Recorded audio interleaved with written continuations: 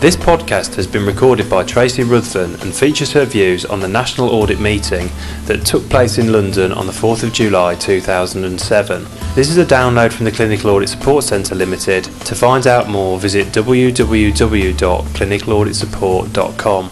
The Department of Health organised a further clinical audit workshop for the 4th of July 2007. This time it had a specific focus relating to linking clinical audit and revalidation, which took up the morning session, and in the afternoon discussion turned to clinical audit training. Overall, the workshop was smaller in number than the one that was held in April, with approximately 50 attending. It was also noticeable that the proportion of audit professionals present had diminished considerably, certainly compared to the previous meeting. The morning started with an update from Dr. Helen Lovell. She's Quality Strategy Policy Team Leader from the Department of Health. This included information about the National Clinical Audit and Patient Outcomes Programme tender.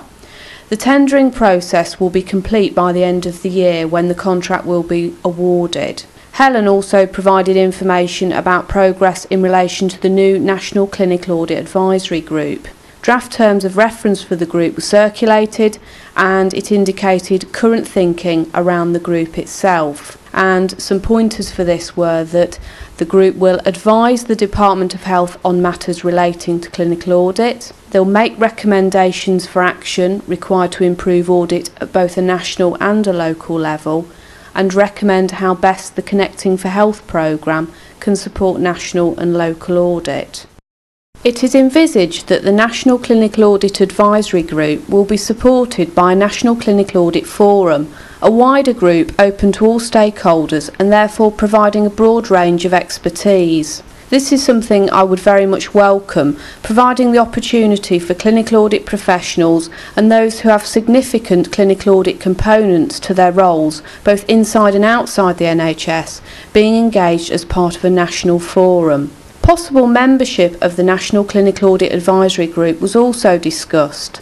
Representation may be drawn from the Royal Colleges, non-medical professional organisations, so those for nursing, therapies and social care, NHS commissioning, research, statistics, audit expertise, and that'll be at a technical IT level, and obviously for those currently engaged in managing major audit programmes. And the Department of Health would also like lay representation on the group. The advertisement for the chair of the group is likely to be advertised in summer 2007, with the chair and members to be appointed through the Appointments Commission. Professor Martin Marshall, Deputy Chief Medical Officer, provided an informative presentation relating to revalidation. He talked about the new model for professionalism, which is outward-looking, has a shared body of evidence-based knowledge, and focuses on patient and public partners. He considered that clinical audit would be central to the revalidation process. Questions from the audience following this session focused on the tender process for the National Audit Programme rather than clinical audit and revalidation.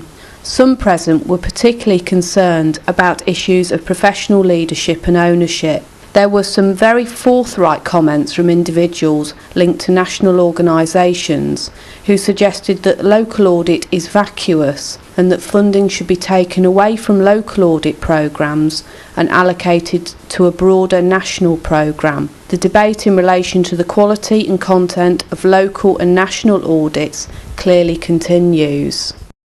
Group work provided the opportunity for further discussion of the issues raised in relation to clinical audit and revalidation. Issues raised included whether some national audits were sophisticated enough to be able to provide individual feedback in their current format. The National Audit Programme currently doesn't include audits in every speciality area, and therefore local audit programmes would play a very important role in developing projects or supporting those clinicians with clinical audit. It was also felt that clinical audit is part of a portfolio of areas that will be assessed as part of revalidation. Feedback from the first workshop held back in April was provided by Dr. Claire Stebbing, and the information she provided is included in our news update podcast for the second quarter of 2007.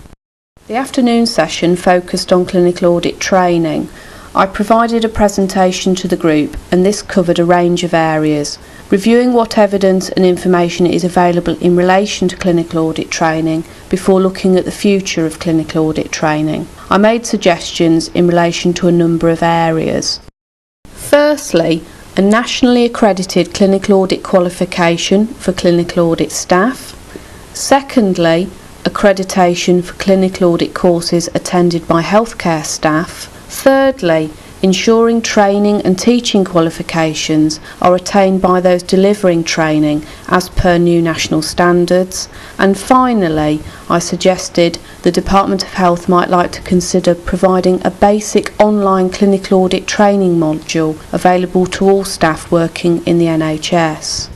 Group work sessions provided further input and feedback. Overall, participants on the day considered that all staff within the NHS should have access to training, although it was important that a variety of courses and knowledge levels were catered for. One size certainly doesn't fit all. Suggestions were raised about including clinical audit sections in some professional and academic journals, in turn raising the profile of clinical audit as an educational activity. Overall, accreditation of courses was acknowledged positively, although it was highlighted that this can be hard to achieve and that staff delivering accredited training need to be appropriately qualified. The link between training, clinical audit and revalidation was also discussed, with many considering that healthcare staff need to be appropriately trained in clinical audit, methodology and techniques to ensure that the projects they develop are appropriate for their revalidation purposes. Again, this was another successful day organised by the Department of Health, and there appeared to be plenty of enthusiasm in the room to look at the future of clinical audit. There were a few omissions, for example, details relating to feedback on the top 3 action points from the previous meeting were not fed back. There was also no indication of whether a third national meeting will take place in the autumn. However, I feel the Department of Health are starting to make progress with clinical audit, and it will be good to get feedback from the quality team at the department in terms of what their plans are for the future. This broadcast was recorded on the 27th of July 2007 and is copyright of the Clinical Audit Support Centre. Reproduction of this download is prohibited. Rebroadcast of this work is forbidden without the expressed written consent of the Clinical Audit Support Centre team.